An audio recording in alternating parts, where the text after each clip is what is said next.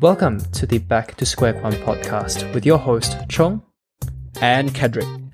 This is a podcast where we will have conversations about training, nutrition, and philosophy, taking you back to square one. Thanks for tuning in and enjoy.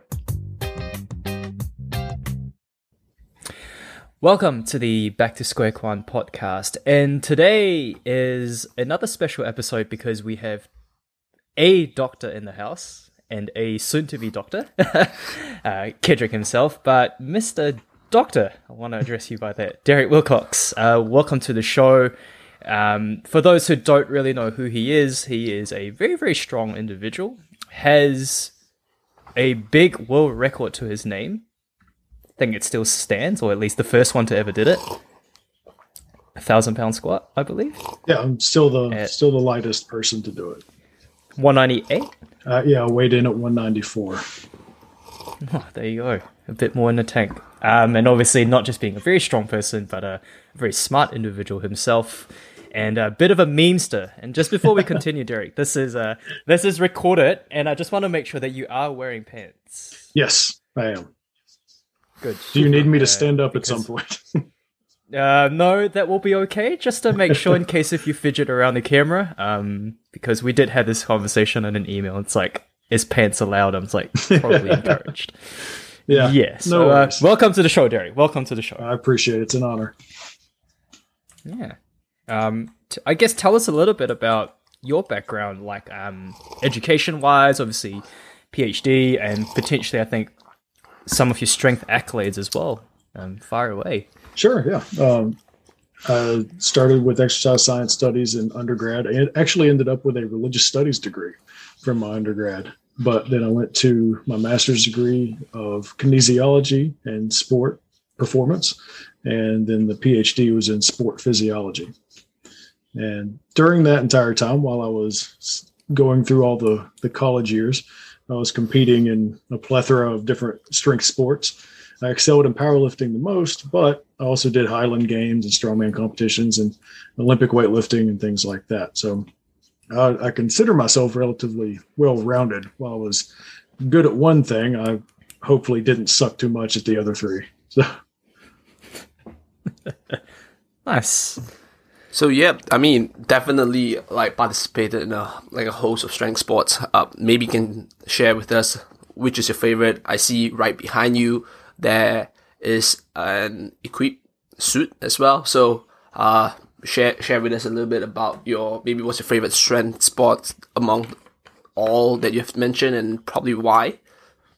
Well, I would say honestly that the Highland Games were my favorite strength sport in general. One, because of the very unique nature of all the events.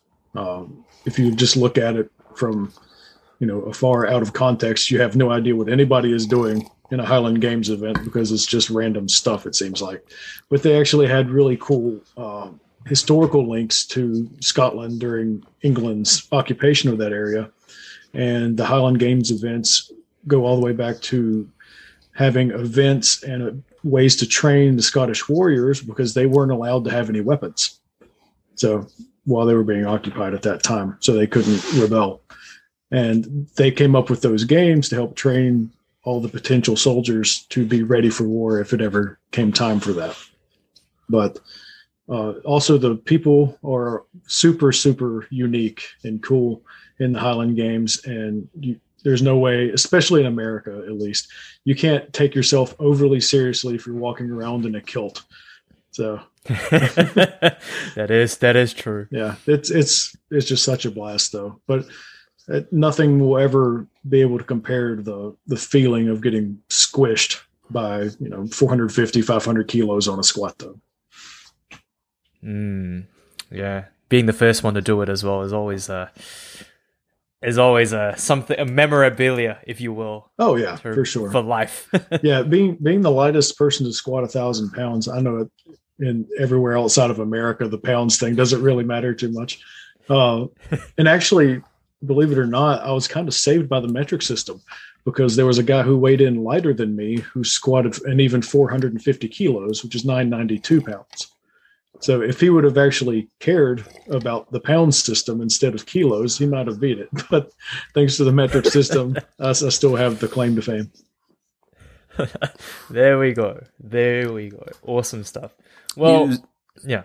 Oh, Kedrick. So, sorry, I was just about to mention that New Zealand, I think last year, right, we had our first Highland Games, and I think everything was like all fun until the caber toss. Mm-hmm. Like, apparently, like that is like a really, really hard event. So correct me if I'm wrong, but for all the listeners out there, the caber toss essentially is like you just put like a large, like a tree, right, like a pole on your hand, and you have to like flip it, right? So, like for the 5 people that out there that potentially might watch this YouTube recording, like they have to flip it like sort of like 180-ish, right? And how do you measure like the points, or how do you measure like what is a good toss in the caber toss? A perfect toss in the caber is called 12 o'clock. So it's not how far that you throw it. You have to pick it up from the ground after it's been stood up for you. You basically interlock your fingers and grab it and work down towards the bottom of the caber, while the caber is, usually around 20 feet tall and anywhere from, I guess, 50 to 65 kilos. That's an average one. But you have to pop it off the ground, lifting it quickly, and then catch it, balance it by running around and chasing after the top end pretty much. And then once you have it balanced and no one has died yet, you try to get a good running start forward, abruptly stop and yank on the bottom of it as it's tipping over. So it doesn't matter how far it goes, like I said, but you want to flip it over as straight as possible. And a perfect score is 12 o'clock. And it's just like the hour hands on the clock. If it's a little bit to the left, it'll be 11 o'clock. A little more to the left, it's 10 o'clock. It can go all the way to 9 o'clock, and then the same as the opposite on the right side, 1, 2, 3 o'clock. And if you don't quite get a full turn, there will be a side judge who estimates what degree that you were able to get the caber up to. Yeah, it is all very interesting. Like for those that don't know, like Google or YouTube, like the caber toss in Highland Games, it's pretty crazy to watch. I mean, most of the events in the Highland Games are pretty crazy. Yeah. So those, I mean, there's a lot of throwing, and it's all fun until you realize the thing or the object you throw just like drops right in front of you because it's just so heavy, and you're like, oh, cool, it's not actually like gonna fly that far, right? Then you'd be like, oh, wow, I'm not actually that strong. So, and obviously with the caber, there's some form of skill involved as well. So yeah, it's all really like interesting, and it's also good to hear from you, like, your experience squatting 1,000 pounds. So yeah, what would your kind of the lead up to that? Like, how much have you had to prepare? Have you tried like squatting 1,000 pounds before and fail, or do you get it on your first go, right? And yeah, maybe you can share with us that experience. Story. Yeah, yep. Sure. Yeah. Well, if you go all the way back to when I started lifting, I remember getting buried by 60 kilos. So that's where it started, right when I'd gotten into high school. And I'd already been lifting for a couple of years, poorly, but I'd been lifting. But that was when I was a freshman in high school. So it's just building slowly up to that point, very consistently. And not until, I guess, 2009 did I ever take like 2 weeks off from training. And that was about a decade straight of never not training. It was just what I did, and I didn't know how to do anything else, honestly. But leading up to the 1,000-pound squat, I did try to squat 1,005 at the Arnold Sports Festival for an XPC powerlifting meet, but I weighed in at like 215, I guess, which is 98 kilos or so. And I got squished by it there, but I was planning on making the cut down to below 90 kilos for the next meet. And that was 5 months later. So and I ended up weighing in 88 kilos or 194 pounds. And it was a really good day. Training had gone very well, and I had made some adjustments to my mechanics, and everything really paid off very, very well. If you ever watch me squat, I have an extremely wide stance. I'm only 5'6", 5'7". I don't know what that comes out to in centimeters, but my toes were almost to the edge of the monolift. That's a really wide base on those. And if you touch those, you're supposed to get red lit. So you're not able to get support from that. But someone being as short as me and going out that wide was relatively rare. I had to work on my hip mobility a ton and to basically allow myself to keep a completely vertical torso where my shoulders were directly above my hips at all times. My knees were out almost 180 degrees, but I had to make the most of those leverages and all those technique-oriented things, keeping joints stacked as much as possible, because someone my size, if you get a little bit bent over with that much weight, your face is just going to get driven through the floor. So, and I've had a couple close calls with that happening, but I had to make sure absolutely everything was perfect technique-wise. Just for context, 5'7" is about 170 centimeters. For those who are listening, it's kind of about my height, but you have to give it a context. Like, coming back to like the caber, I weigh basically about the caber, and Derek here weighs a lot more than me, and clearly, gaining weight or at least being at a heavier body weight, lean, massive, jacked, built like a fridge, will allow you to squat that much weight. Well, I say that. Don't go into your backyard and try putting 1,000 pounds. I wouldn't suggest anyone to do that from the get-go. Probably not, no.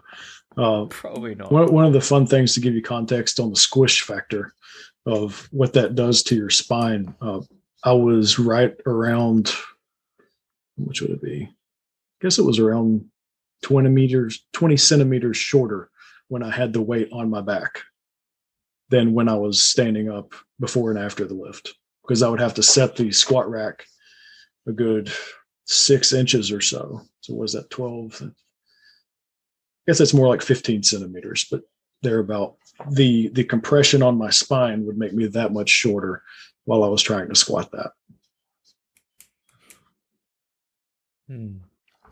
Yeah, that is pretty crazy. I think for all the listeners out there, done right, the human body and the spine is quite robust. I'm not asking everybody to squat. Go put yourself to the limit and put 1,000 pounds on your back and start measuring how much height you lose. But that's just in context. Like you don't really like. Unless if you want to get shorter, hey, by all means. Yeah, exactly. You don't really like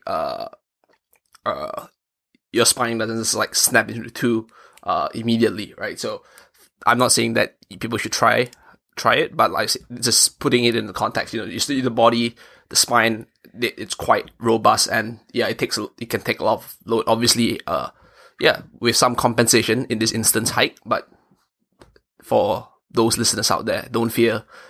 Lifting weights is lifting 20 kilos, 100 kilos on a bar would not break your spine into two. No, right? not at all. Yeah, definitely not. Yeah. No, there's actual research that came from the old Soviet Union when they had their sports schools, and they started their youth off lifting weights relatively quickly.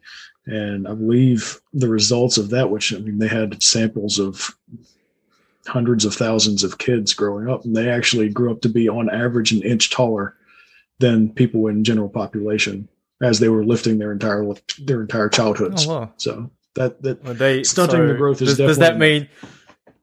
So does that mean that when the kids come along, for listeners and those, we need to start to put them under a barbell basically as soon as possible, then maybe at the age of 7. yeah. Well, that was actually part of our PhD program, the proper developmental procedures for having kids train. And as long as technique is good, you can actually load them pretty significantly without much risk. But as soon as technique starts breaking down, you obviously have to take weight off the bar and things like that. Technique always first. Yeah, I think to put it in the context as well for all the listeners out there and those who are parents, or maybe if my mom is listening and this is for my mom, that said that I'll say the reason why I'm not that tall is because I started lifting weights when I was like 17, that this is probably not true. It's probably too late, Kedrick. Like we're talking like 7, Yeah. So shout out to mom. Yeah. Like if you think about it, like sports in general is probably a little bit more dangerous, right, for overall like development of a child, just because there probably is higher risk of injury, because no matter how much you can control yourself, you cannot control, let's say if it's a contact sport, right? You can't control someone ramming into you, right? Getting tackled, right? Or you can't, and the fact is that you almost cannot control for everything, even non-contact sports like badminton, like twisted ankles, right? Sports that require like shuffle from side to side, basketball, volleyball, badminton, like that there are a lot of faults involved. So lifting is actually, like you said, lifting done right is actually a much more controlled environment and probably less detrimental to overall development of a child as he or she is growing. Yeah, absolutely. There's actually lots of research on that with injury rates in different sports, and weightlifting is at the very, very bottom of the list with likelihood of injury. So it's one of the safest things you can ever have your kid do. Yeah, I think, as society sort of grows and sort of evolves over the last couple of years, we see that I think more and more prevalent. It used to be, go play sport, pick up a ball, pick up a rugby, throw it, whatever, go for a run. But, at least in the last 5 to 10 years, there is a very, very big, huge focus on sort of like, cool, like you play sport, but you also need to go into the weight room, like at least like, twice a week just to get some type of GPP in, especially for young budding athletes, and we see that a lot, especially in this day and age where a lot of these athletes are freaks of natures on the field, but then when they go into a weight room, they're kind of pretty freaky. Yeah. You see these young guys, and this is where all the sort of like sub-junior, junior powerlifters, and strongmen start to see some, I guess, people like Derek, they start to, what? I like the sport, I'm good at the sport, but I'm actually genetically been gifted the gift of strength. Why not put it to good use? Yeah. Well, when I was playing other sports, one of my main sports was American football. So I played that since I was, I guess, in 4th grade, but I played, basketball and other things too. But being around 170 centimeters tall, I didn't have much of a future in basketball. Definitely didn't help me in strongman, if I can tell you that. But in football, I was never one of the biggest guys on the field at all. I was short and relatively light. I only weighed about 70 kilos when I graduated high school. So I was never able to do much like that. But any chance that I had to make up for it by being fast was also gone, because I was actually not quick at all. So I just really fell behind in the talent aspect for the sport that I liked the most. But I was really excelling in the weight room. For whatever reason, when I saw it and proper technique, I could pick it up quickly. And there was just something special about that direct correlation to how much work you were putting in to a number going up in all the lifts. Because we trained very similar to powerlifting even when I was in high school, because I had a really good coach who had experience in that. I don't know if he always knew exactly why we were doing what we were doing or what the effects were, but he was doing the right things to help keep us strong and do it in a safe way. So I was very fortunate with that. And honestly, we hear about elite level coaches working with Olympians and things like that. Anybody can take someone who has elite genetics and make a world champion. Basically, all you have to do is keep training them and keep them from getting hurt. That's the biggest obstacle. When you're working with kids, that's where you really need elite level coaches to be able to figure out how to get somebody who doesn't know what they're doing at all, and also doesn't have much of an attention span, who's just looking to get in trouble and mischief and all that, and get them to where they can train properly and execute movements that are relatively complex and require a lot of coordination when their bodies are the least coordinated they're going to be in their entire lives. So shout out to all the youth coaches out there who really take their job seriously and went and got educated, had internships to learn how to properly do it, because that is where you really need the best coaches. 100%. So from what it sounds like you mentioned as well, understanding the ability to coach different populations is very important. I think when it comes to kids, it's definitely hard, especially I would say the demand of the day and age. Yeah, right now, I would say to give something to a kid nowadays, or at least something more like traditional, like sports or training in the weight room, gets progressively harder, right? Due to the fact that you have a lot of like different environmental factors, like potentially kids now have poorer attention span, like being distracted with tech, right? Probably higher amounts of like social pressure as well. Obviously, social media tech contributes to one of it. And things like, I want to try new training stuff, right? Like novel things, like back in the day, you'd probably be like, cool, whatever my coach says, this is right. But now a teen or someone who is probably even younger can go online and say, cool, let's look up some other new training method. Right. And I want to try something new, right? So getting them to stick to a plan is actually very difficult. Not to mention, I think the IPF recently announced a partnership with like this online app called Brawn, where essentially you put your lifts in and then they have like a rating system where they would say like, oh, your training session at this intensity, at this, gives you X amount of points, and every week there's a leaderboard. So I'm not exactly I might be misrepresenting exactly how it works, but from what I have looked at the social media posts, this is what it seems. So like things like this, like for me as a coach, already dealing with like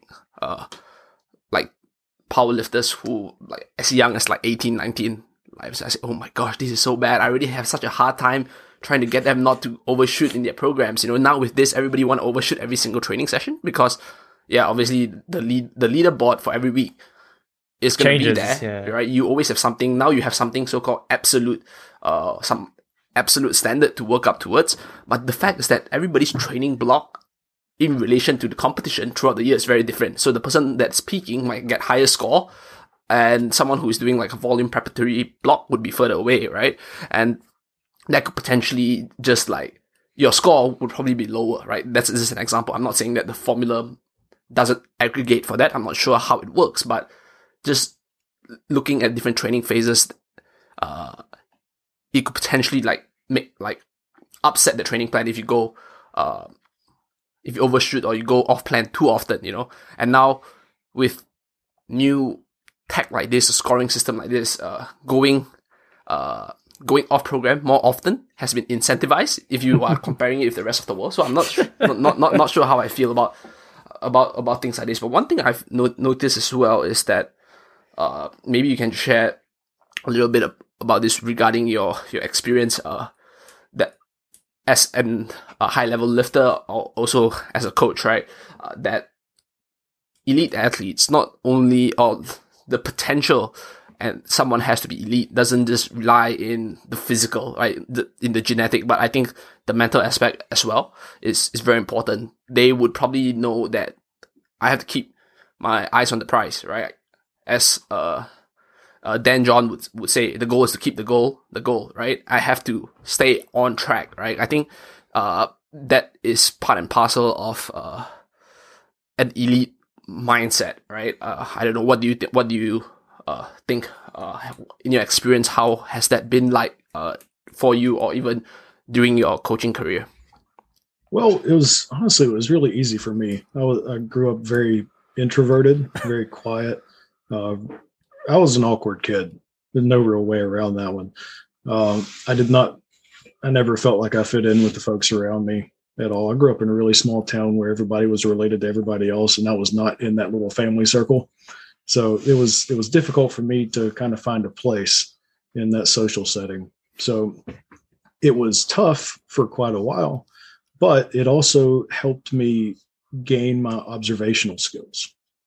So I was sitting back, I wasn't talking, I was just observing and trying to learn. And if you can sit back and learn from other people's mistakes, it will save you a lot of time, especially in sports, from getting injured or just taking bad strategies in general and things like that. So I really benefited from watching a lot of other people and just staying quiet.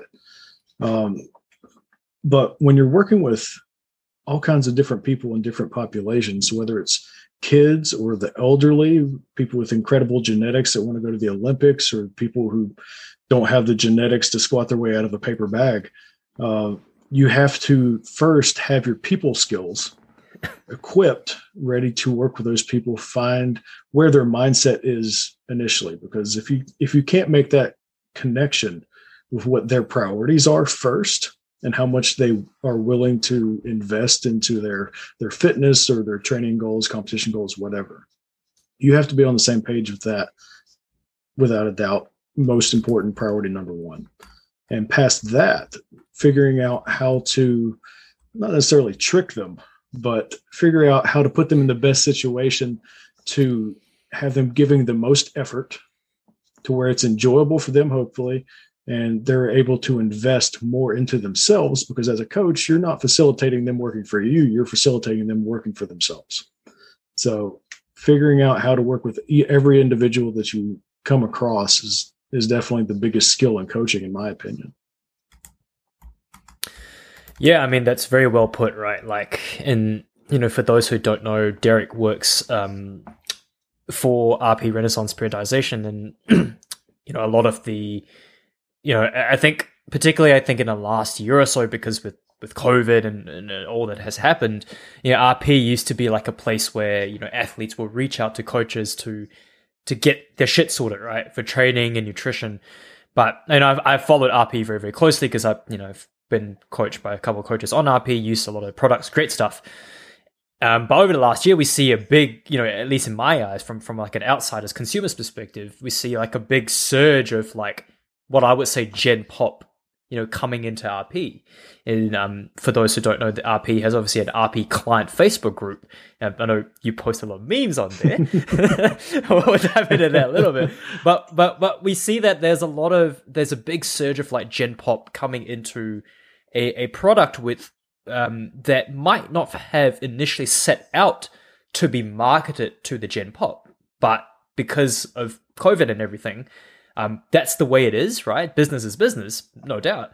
So how, I guess, in your case, particularly with your one-on-one coaching, Derek, like, do you feel that coaching, I guess, let's call them athletes for the sake of it, coaching athletes is a lot easier than coaching Gen Pop? Or do you feel like just because Gen population people are coming into like a, I need to get my health sorted, they're coming in with like a very, I guess, jiu-jitsu standpoint, like a white belt mentality. It's like, you tell me what to do, I'll do it. Versus an athlete, like what Kedrick said, this guy is doing this. Coach, why am I not doing a, RP9 single every single week when I am 52 weeks out from my next meet?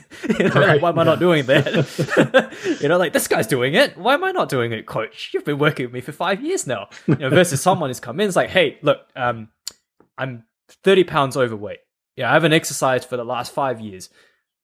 I don't know what to do. Help. Like, do you find that it's a lot easier to work with, I guess, Gen Pop in that sense, just because they, I guess, for better or for worse terms, have a more virgin mindset compared to like athletes who come in like having that, not like you, because, having a learning mindset is always important, but coming in with like I know something already. Let me challenge the professional because I have a level of understanding. Absolutely. How do you find that? Yeah. There are a couple of primary variables and there's sub-variants off that for sure. But when you look at motivation is something you can't really instill in someone. Even if you're a coach working with an athlete who wants to go to the Olympics, you can't make them motivated. That has to come intrinsically from the athlete. So that factor from both populations, Gen Pop and the athletic population, that you see a lot more motivated athletes, but a lot of the more gifted athletes that I've ever been around lacked motivation. And eventually, a lot of them end up falling off. And the people who just have more longevity, not necessarily the physical genetic traits, really end up passing them because of that fact. There are a lot of genetic factors for mindset as well. But when you think about general population, everyone has different personality types. Some are more agreeable than others. Some are more willing to have help than others. Thankfully, the people that sign up for coaching are, kind of by definition, ready for more help. And that's great. I have a lot of people that have worked with me for many years at this point, because I've worked with RP since 2014. And I've got a few clients that have been around almost that long. But I actually have a planned obsolescence in my coaching practice, where if people really want to know how to do the ins and the outs of all the different training phases and nutrition, how to put it all together, you can do that. And I'll answer all the questions. And one day you feel so confident that you're ready to move on and handle everything by yourself. Like, hey, that's the greatest thing in the world to me. But I approach things, I think, a little bit different, whether it's an athletic client or it's Gen Pop. My focus is always on increasing their quality of life. And for athletes, that means competitive success. And we will do everything together to facilitate that and make sure that their mental health is still there, because I know what it's like to be completely depressed as a competitive athlete. And you can drive yourself into a deep hole. It's not good. And there are plenty of horror stories of people that don't know how to get out of those situations. So that's always one of my top priorities.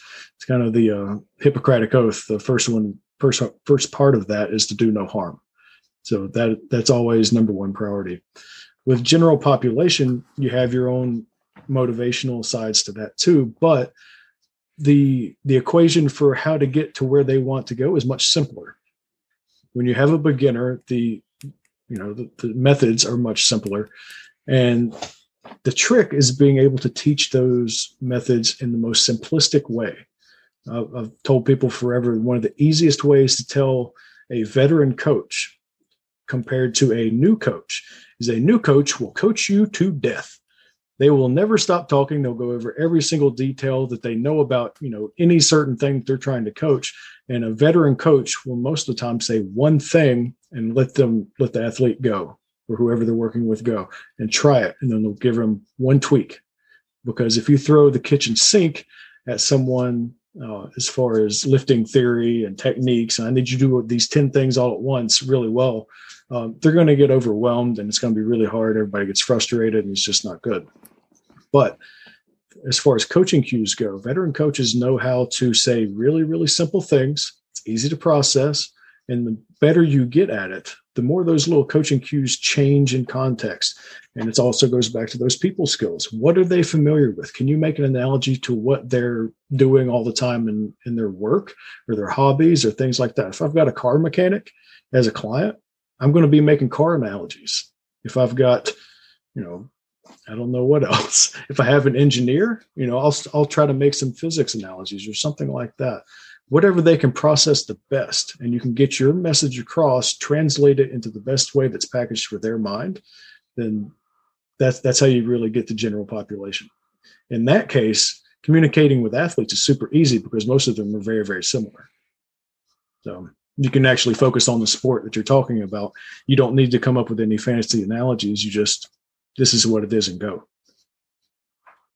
Yeah, 100%. I think something that you mentioned that really hits home is, like, say, a veteran coach would be able to provide a coaching cue or advice that's useful and simplistic enough.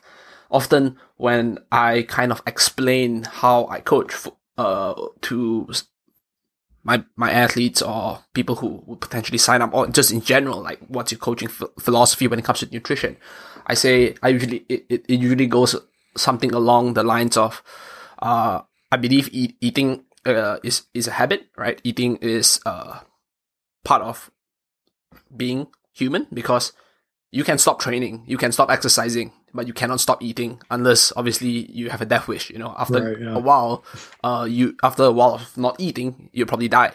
So because of that, you can see it's driven by like necessary human nature, and it is very habitual.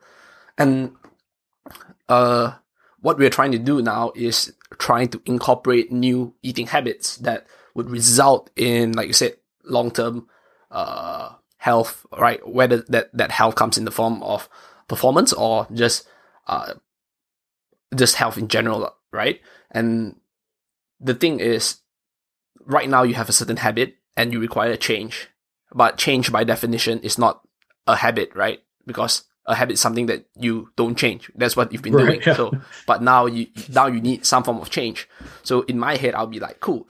The smaller the change, or the closer the change is to the habit, the easier we can make that change into a habit in the future. So that's what I usually tell people, because I find, like I said, if you throw the kitchen sink, how much will the athlete pick up? When it comes to eating, they come with a.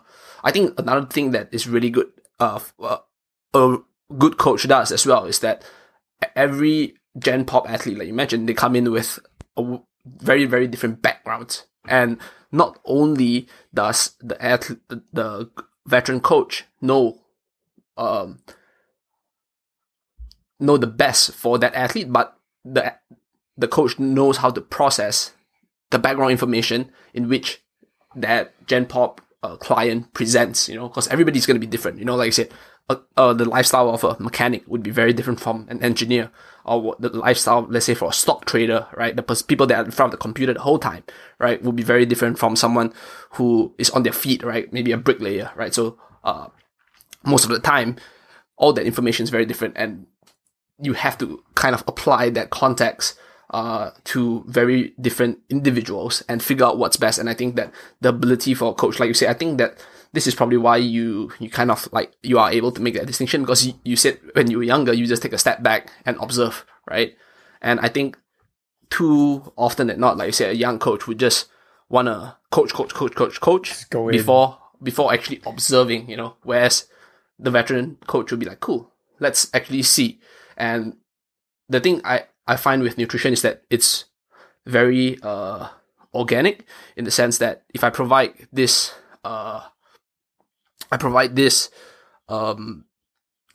cue or this recommendation, right, the way the person change, you think that, cool, I'm going to provide this 2 weeks or 3 weeks down the road, I'm going to say this. But after providing this, you might not need to, you can't, or you might not need what you wanted to do 3 weeks down the line, because the person as a whole change as they adopt something. So I think that is something I have found in my personal experience coaching general population. Does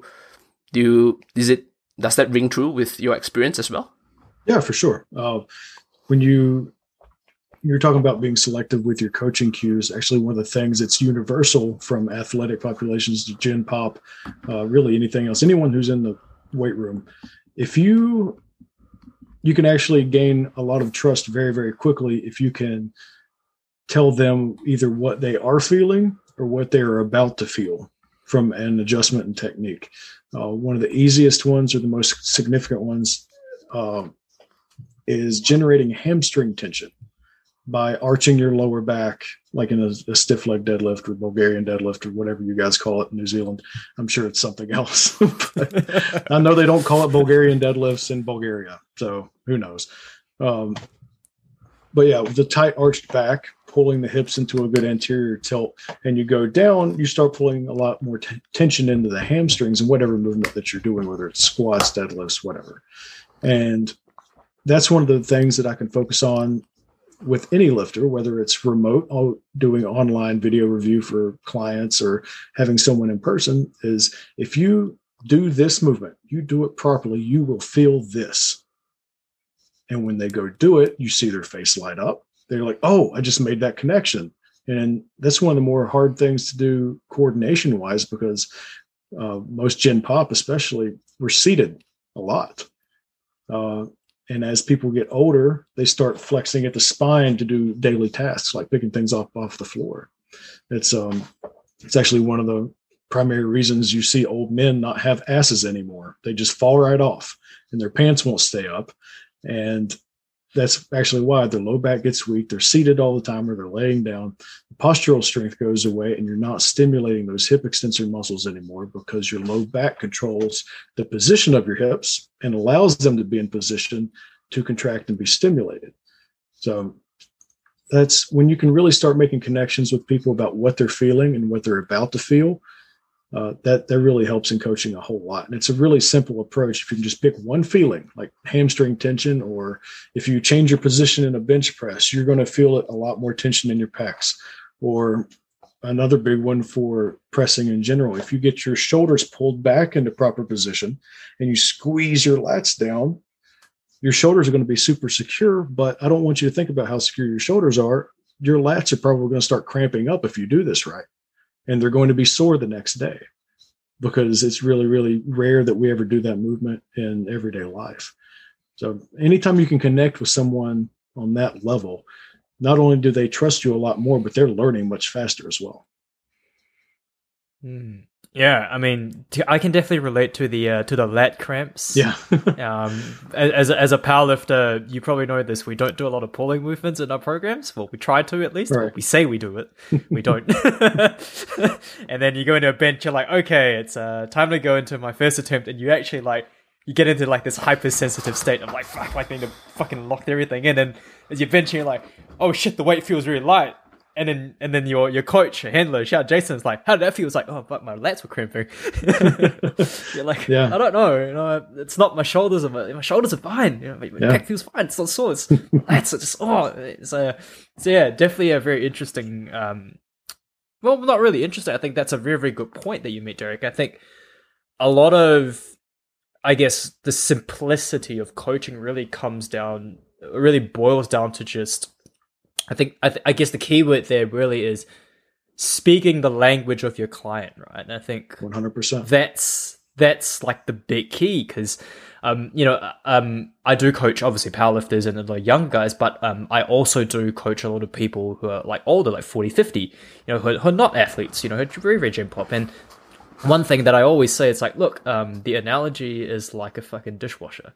At some point, you're gonna have to wipe your dishwasher and you need to fucking take out the filter and clean it, or it's just gonna go to shit. And you're like, oh, I didn't think of that. It's like, yeah, I'm not gonna talk to you. It's not about how your heart functions. It's just, at some point, if you think of yourself as a dishwasher, that's gonna happen. And, we make that relation. So I guess more specifically with the clientele that you coach, or I guess people that you coach in general, I guess this is like a meme in itself, but potentially even an actual real question is do you actually feel like you need to keep up with the, I guess, generational language, just to sort of be in that position to speak the language of your client? For those who do follow Derek on Instagram, he is someone who kind of posts memes every occasionally, which can be funny. Don't get me wrong, but one thing that rings very true in the email that he replied to me, it's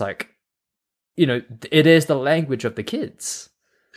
Yeah. And if you post a meme, yeah, it's funny, haha, hilarious, teehee, XD, Skeletor, but it's oh shit, that makes sense. Yes, I do. I'm not just out there tossing around memes for no reason.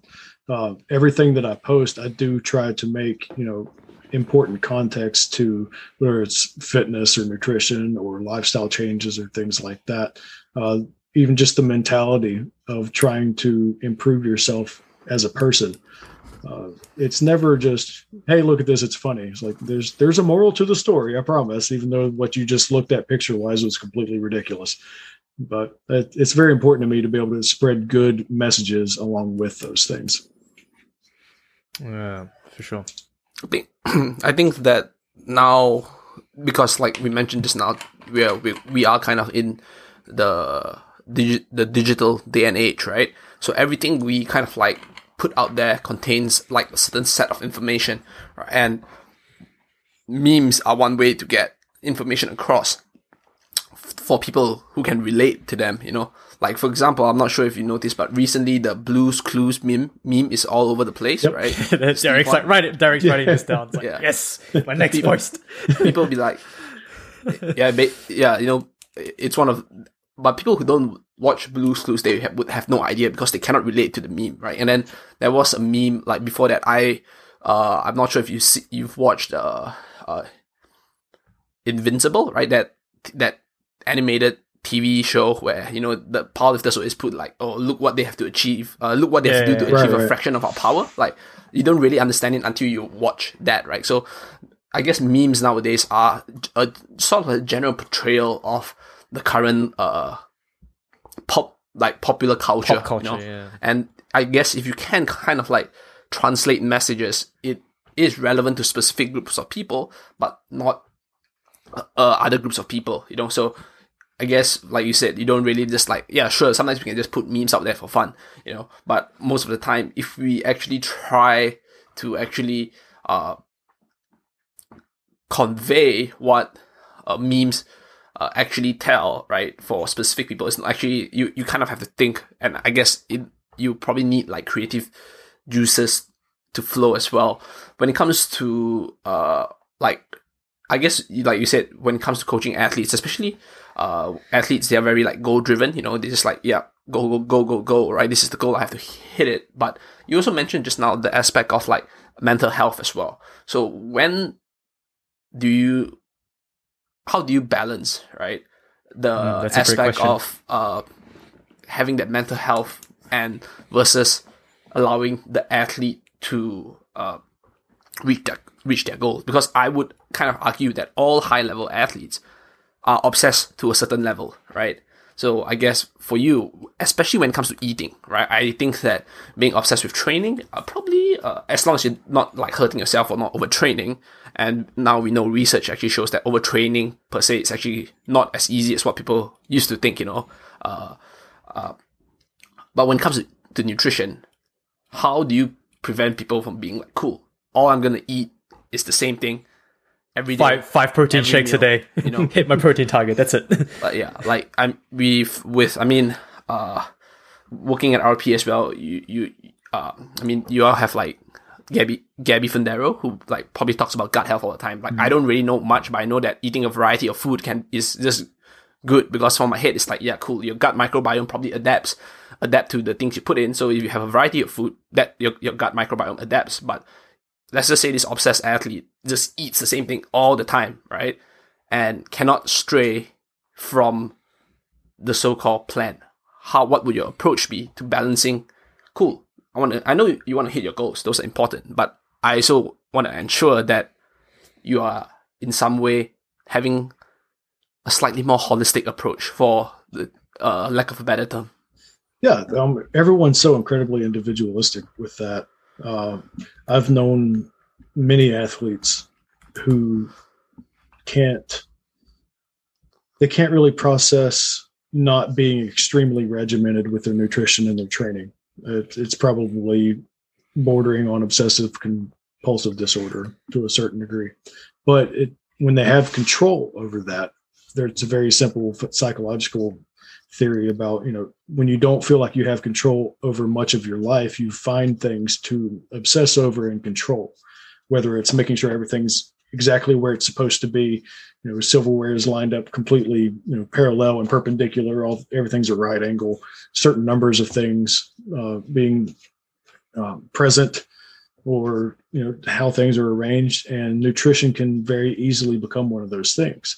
If you have a lot of personal strife, whether it's, you know, an abusive relationship or other trauma that may have happened in your life, you grab control of those things. And if you obsess over and you control them, it can actually be a form of solace in a way. So I've definitely seen that be a positive thing, but I've also seen it be a very negative thing. People who are maybe, instead of enjoying the process and being goal driven, it's more linked to their self-esteem. Like, if they fail at this, they fail at life, and they obsess over it that way. And that's not usually a very sustainable approach mentally. So it just goes back to really getting to know your clients or athletes and figuring out what really makes them tick. Fortunately, I also have a minor in psychology. So I was introduced to a lot of those different theories, and I try to keep up with that. We were talking about memes earlier. that I believe that term actually came from Dr. Richard Dawkins, the evolutionary biologist. And I have his books on memes. So when actual memes popped up, I was like, why are you guys talking about the work of Dawkins? It just doesn't make any sense. It's just cartoons and words and stuff. But yeah, I got a little off topic there. But really getting no, that's good. Off topic's good. Yeah. But yeah, getting to know the people that you're working with and really trying to pay attention to their body language and how they're talking and what their attitudes are over time. You can start to get a really good idea of what is sustainable for them individually and what's not. I have tons of clients that I really have to rein back nutrition plans for, or training plans. They need to be much simpler. They can't go as long in the gym due to other life stresses or things like that. And some people want to train every single day and they want to eat 8 meals a day. So it's really all about communication, having a little bit of empathy for sure, and finding not just the best method, but the most practical method for those people. Very, very well put. Like everyone's going to be different, especially, when people sign up for coaching. I guess this is more geared to those who are seeking nutrition or training coaching. One thing that you probably need to also understand, and I'm sure at least the three of us who have probably been involved in coaching and also received coaching, is like you kind of just have to be very honest with people. As Kedrick said, maybe with training, yeah, sure, overtraining probably won't really happen, unless if you're really some type of psychopath. But with nutrition, there is a lot of psychological factors that go into it, and from the get go, again, everyone's different. If you are going to be very honest and say, hey, look, I do have, whatever. Let's just throw examples out there, right? Body dysmorphia, or bulimic in the past, or whatever. At least it enables the coach, at least from the get go, to understand. Okay, like simple might not even cut it. It might even be taking a step back to let's just be empathetic. And then when we get past that, I guess when the individual brings down the walls a little bit more, then we can start to say, okay, cool. I understand, why not, try this or, try that. And I think to a lot of I would like to hope that most coaches out there this day and age will have at least some level of empathy. Because I think if you are a coach, and, like what Derek and Kedrick said, if you are a coach with a plan in mind to say, cool, like this client wants to lose 30 pounds, this is the macros, this is whatever, the keto diet for the 16 to 8 window and fasting, 2 days out of 5 in a week, let's go. And then you get a client who you say, okay, this is the entire plan, but you don't really get to understand them. And they're like, actually, in the past I was bulimic. You basically just set off an atomic bomb in their head. Right. by basically just prescribing, here's a 5 on 2 off meal plan. It's like, what the fuck? So I think, great point there, Derek. I think empathy. Yeah, I think empathy to your clients and to your athletes, and understanding as an athlete and as a client of another coach as well, is like, most coaches give them the benefit of the doubt that they genuinely do want to empathize with you. Yeah. That's probably why they either you reached out to them because there was probably some level of relationship through their posting, through the way of, they write their Instagram posts, whatever it might be, or the way they do their videos, that you probably have related to it at some point. And that's probably, being open to them can be beneficial in many cases. Yeah, absolutely. One of the really important things with coaching in person or remotely, it doesn't matter. You want to ask a lot of questions and get as much feedback from your client or athlete as you can. Because even if it's not anything to do with training or eating, I ask people about their lives. People think I'm just asking about random BS probably. But if you ask how life is going in general, you start to get feedback on their stress level, their general mental approach to different things in life. And the more you can learn about a person as an individual, the better you can coach them, because you can learn what those little triggers might be. What things they view as sources of reward. just there's unlimited potential for just communicating with the people that you work with, whether it's related to what you're doing specifically task wise or not. But being able to be someone who they can talk to and ask questions of and feel completely comfortable doing so, I think that's definitely one of the more important aspects of coaching in general. 100%. Yep. I think it's also very interesting because, you mentioned meme, obviously. I know meme was coined by Richard Dawkins, right? In the book, the Selfish Gene, 1976. But, I just looked up the definition, and the definition is basically said a meme is an idea, behavior, or style that spreads by means of imitation from person to person within a culture and often carries symbolic meaning representing a particular phenomenon or theme, right? So obviously that kind of they use it to kind of explain evolutionary biology, how the gene replicate, mutate, and stuff like that. But if you think about it, right, as coaches, we kind of have to be like a meme, in this context, because nowadays if you go to people on the street, they say, "Oh, you're a meme." It's almost like an insult, like you're a joke, right? Right. Yeah. But right now, if I say "Oh, cool, I'm a coach, I'm a meme," I am basically trying to say that I'm trying to spread some form of meaning, and from person to person within a specific culture, with using particular phenomenon or theme, meaning that cool, I basically am having empathy and I'm adapting that information to you, right? So it basically also says that supporters of the concept regard memes as cultural analogs to genes in that they self-replicate, mutate, and respond to selective pressures. So I would say that the selective pressure is kind of the athlete itself, right? The constraint that the athlete sets based on his or her background that they come when they start coaching. And we, as sort of memes, we kind of we have to kind of adapt to that, So yeah, for sure. That's a little bit of the thought, because I think that you kind of gave away your age here, because if you talk to people and if the first instance when you say memes and you go to Richard Dawkins, right? People will be like, what? Who's that? Yeah, 1976, right? That's a pretty long time ago, but it might not be your age; it just might be your wealth of knowledge. Probably. Let's go with the wealth of knowledge. Yeah. Let's go with the wealth. Yeah, I'm 34, so it's not too crazy old. But memes were just starting to become a prevalent thing when I was going through my undergrad, and I was studying all these all the psychology classes and the rest of religious studies, which was actually a secular study of the phenomenon of religion. So we had psychology of religion and sociology, psychosocial dynamics, along with the theological classes as well. But we really studied it from a scientific perspective, social theory as well. I even took a full year on Marxist theory, understanding where that came from and the applications thereof. But Dawkins, the memes basically parallel genes. It was just, they were ideas instead of traits from alleles in your DNA, but they propagate in very similar ways. They go through different selection pressures, like you were saying, and they're weeded out, and the more hopefully advantageous ones hang around the longest, and that's what helps shape our culture.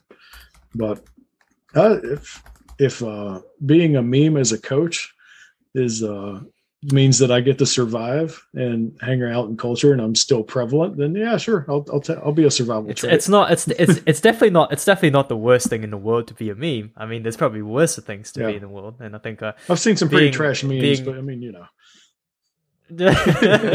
Probably means that they're trash creators, which means they're trash coaches as well, right? Yeah. Yeah, we'll draw that parallel, sure.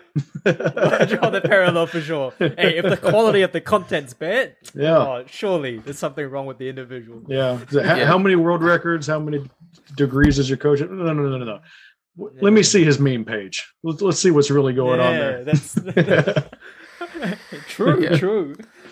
It is very interesting. Like you mentioned all of this, I think looking at your background, it gives you a wealth of knowledge or information to relate to people. I think you mentioned a little bit of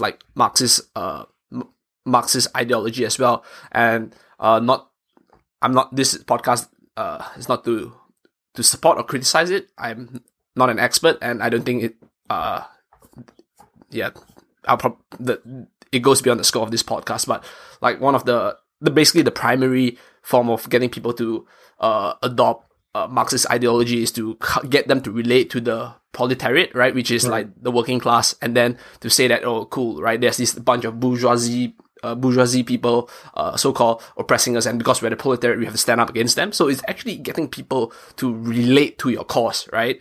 And I think that is pretty much with most things, and with nutrition as well. The closer you can get them to relate, right, the higher likelihood of adherence and acceptance of the methodology. Yeah. I mean, if you look at culture across time as well, it happens like that, because obviously Marxism failed because when you go to like look, when they didn't take into account the middle class, and then obviously with the neo-Marxists, they look at the middle class problems and get people to relate to that as well, and those are more like social factors.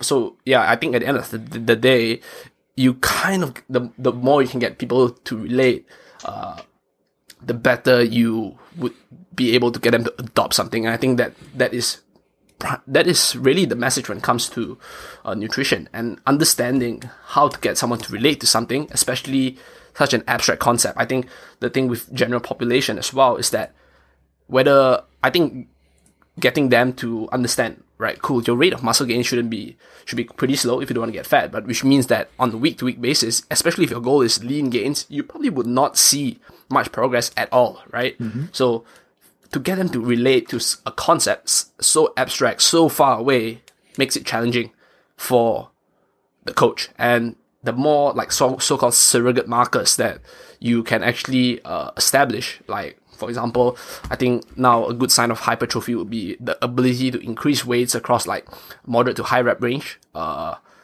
sets, right? Not just like 1 rep maxes, because obviously the role of the central nervous system plays a bigger role there compared to the ability to increase weights across multiple sets at higher repetition range, because then the contractile tissue would probably play a larger role. So, right, things like that. Obviously, explaining it to them not in the scientific manner, but getting them to relate helps them stay on track, especially when they see that their goals are so far away, right? Yeah, it's basically saying like, next week you add 1 set.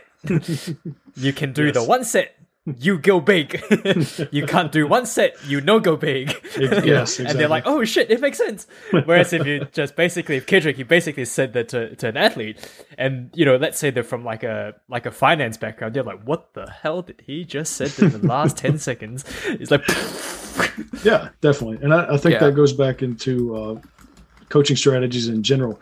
But when we're talking about people who are Marxist, or just anyone who has a different worldview than you, if you break it down to, okay, these people believe this set of ideologies, or just one ideology or whatever, it's not about, okay, you don't just label them as they're a Marxist or they're a capitalist or they're a socialist. Or if you back up and zoom out farther than that, this is where empathy comes in as a human being, hopefully, not just as a coach. But okay, here's the real question. What is their intent? Despite all the methods and the ideas that they have, what is their intent? What is the end goal that they're really reaching for?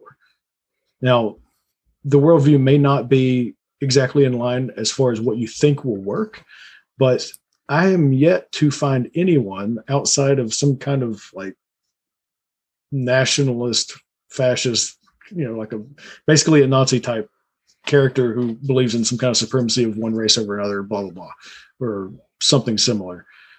Everyone I've ever met who has these different ideologies that they follow, they do it because they think the world would be a better place if they did it. People would be happier. People would be more successful.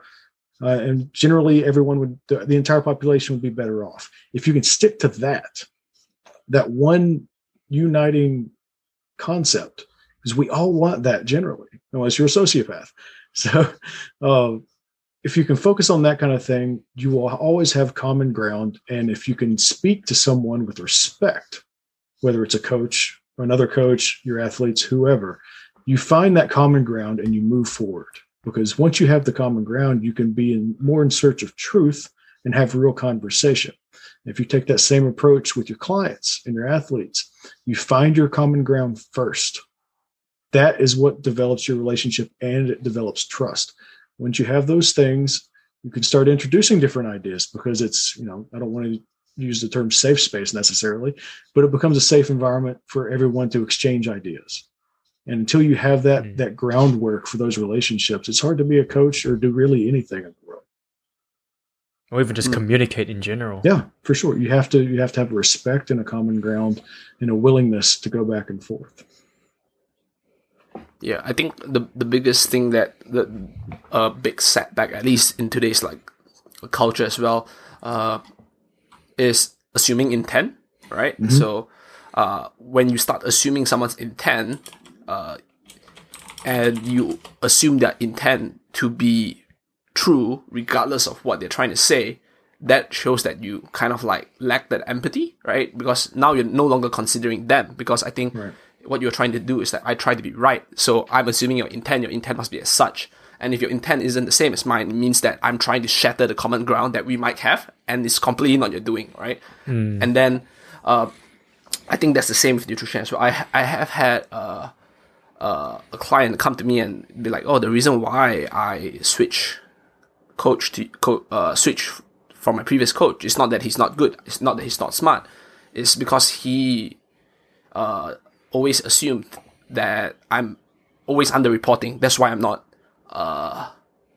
losing weight." Right. So, and that kind of hurts, right? That's what the client told me, and I'm like, yeah, I always want to be charitable when it comes to the person. And then at the end of the day, right, we just looked at it, and then I said, cool, right? If you really are, your calories are really low, you're also eating really wholesome foods, right? But your weight is still not going down, I'll be like, yeah, you should go get some blood work done, go check things out, because there might be some other condition that we cannot detect just from just from SQL, right? Calories in, calories out. Yeah, we can't really tell. But if someone were to assume intent, that person's intent is just, oh cool, this person's lying, or the person's always underreporting, man, I might be completely overlooking that the person has a potential health issue, right? Because I think that whatever the person's doing, the person's always lying to me. So I guess for myself, and I'm sure it's the same with you,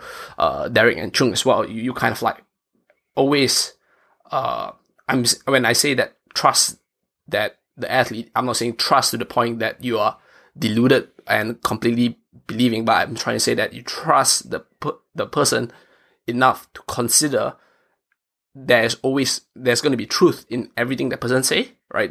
And how much truth there is would obviously depends, right? On obviously, the longer you work with someone, you can kind of assume that the probability of them lying is lower if you know them well, right? Mm-hmm. So it's always about the relationship that you build across time as well.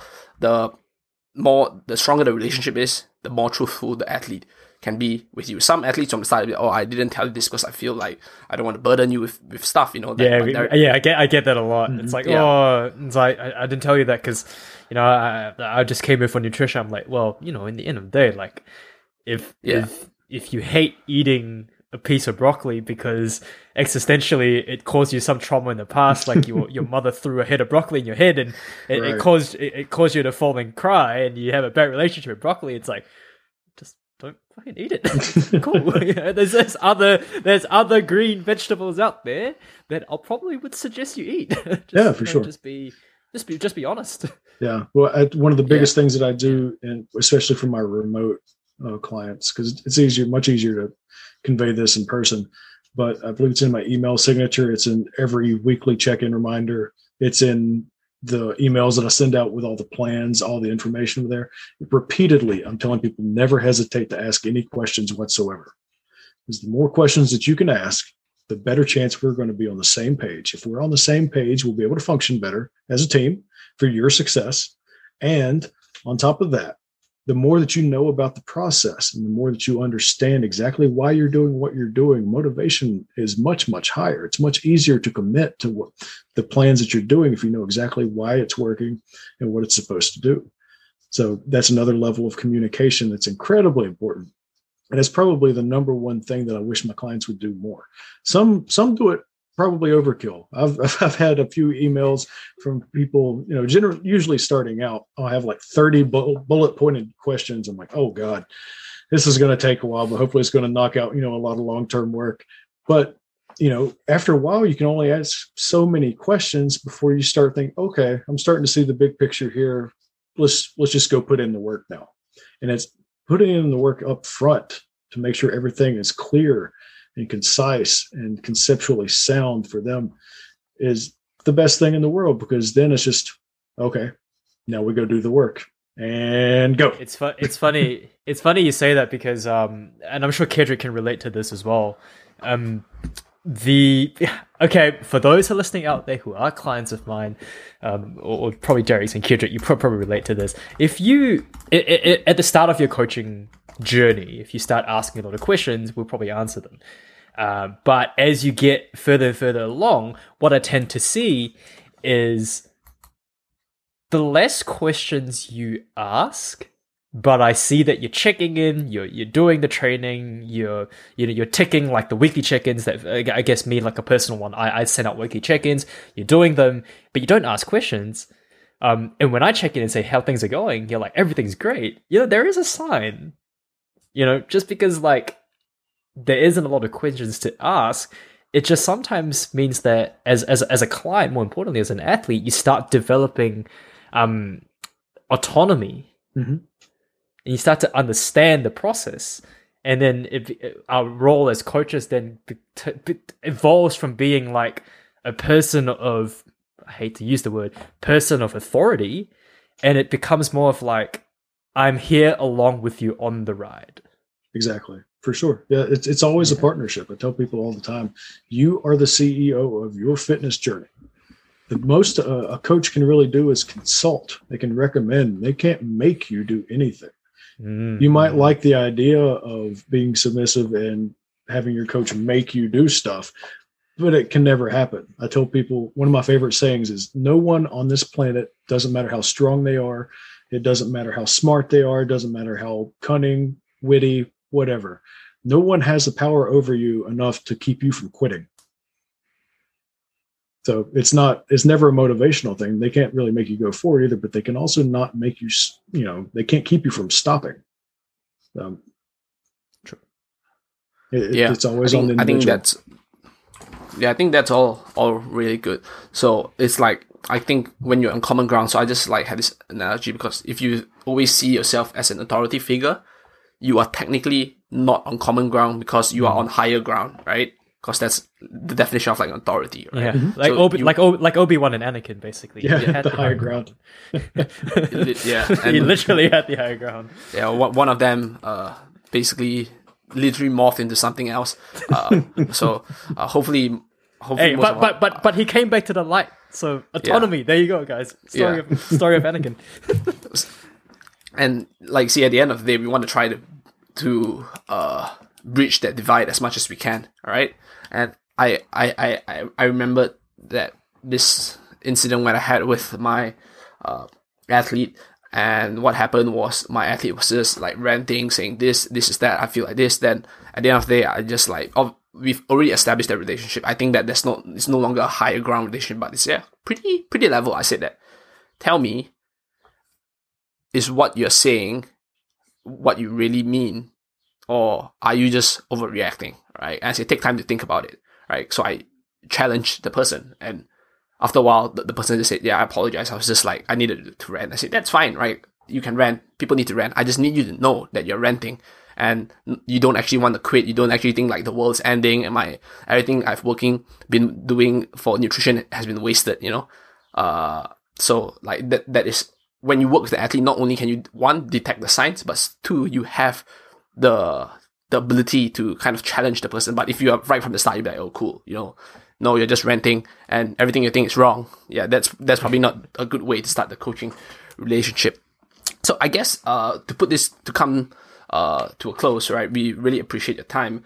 We always ask our guests this question, as all our listeners out there would already know, that the podcast essentially wants to draw things back to square one, right? So if we talk about how do we ensure a successful coaching relationship, right? Both from the athlete and coach's perspective, bringing it back to square one. What is one advice you would give? And I guess if it's coaching an athlete, it's probably be one advice for each perspective. So yeah, maybe we can end with that. The biggest thing is definitely being able to, we'll just go back to empathy. It really helps for coaches to have done what they're trying to coach. Obviously, it seems like a truism, but you see that happen a lot when people are coaching things that they haven't done. I could never ask someone to do something that I either haven't done in the past or wouldn't do. So being able to hopefully have experience in what you're coaching and being able to put yourself in their shoes to figure out the best way to communicate with your client or athlete. I think that's the biggest thing for developing those personal relationships that are fruitful long term. Yeah. Well, that's a really, really good way to summarize the episode, Derek. So hope all of you listeners out there who are coaches or athletes or clients, whatever it might be, definitely got some perspective out of the episode. We definitely went down a couple of rabbit holes there. But if you want to reach out to Derek or just get some help from Derek, where can people find you? Shoot your socials. Yeah. Where can people find you? On Instagram, I'm at Wilcox Strength Inc. WILCOX Strength Inc. Facebook, you can look me up by Derek Wilcox or Wilcox Strength Inc. on there as well. You can go to the Renaissance Periodization coaching page, look up our team members. My biography's there if you want to see some info on there. That's also where we do our coaching on the website. So you just sign up on there and you can request me as a coach if you like. Well, there you go, guys. Well, hopefully you found this episode awesome. If you like it, give it a thumbs up if you're one of the 5 viewers on YouTube, or give it a good review on, I don't know, Spotify, iTunes, share it, like it, subscribe. And yeah, thanks for coming on, Derek. My pleasure, guys. I enjoyed it.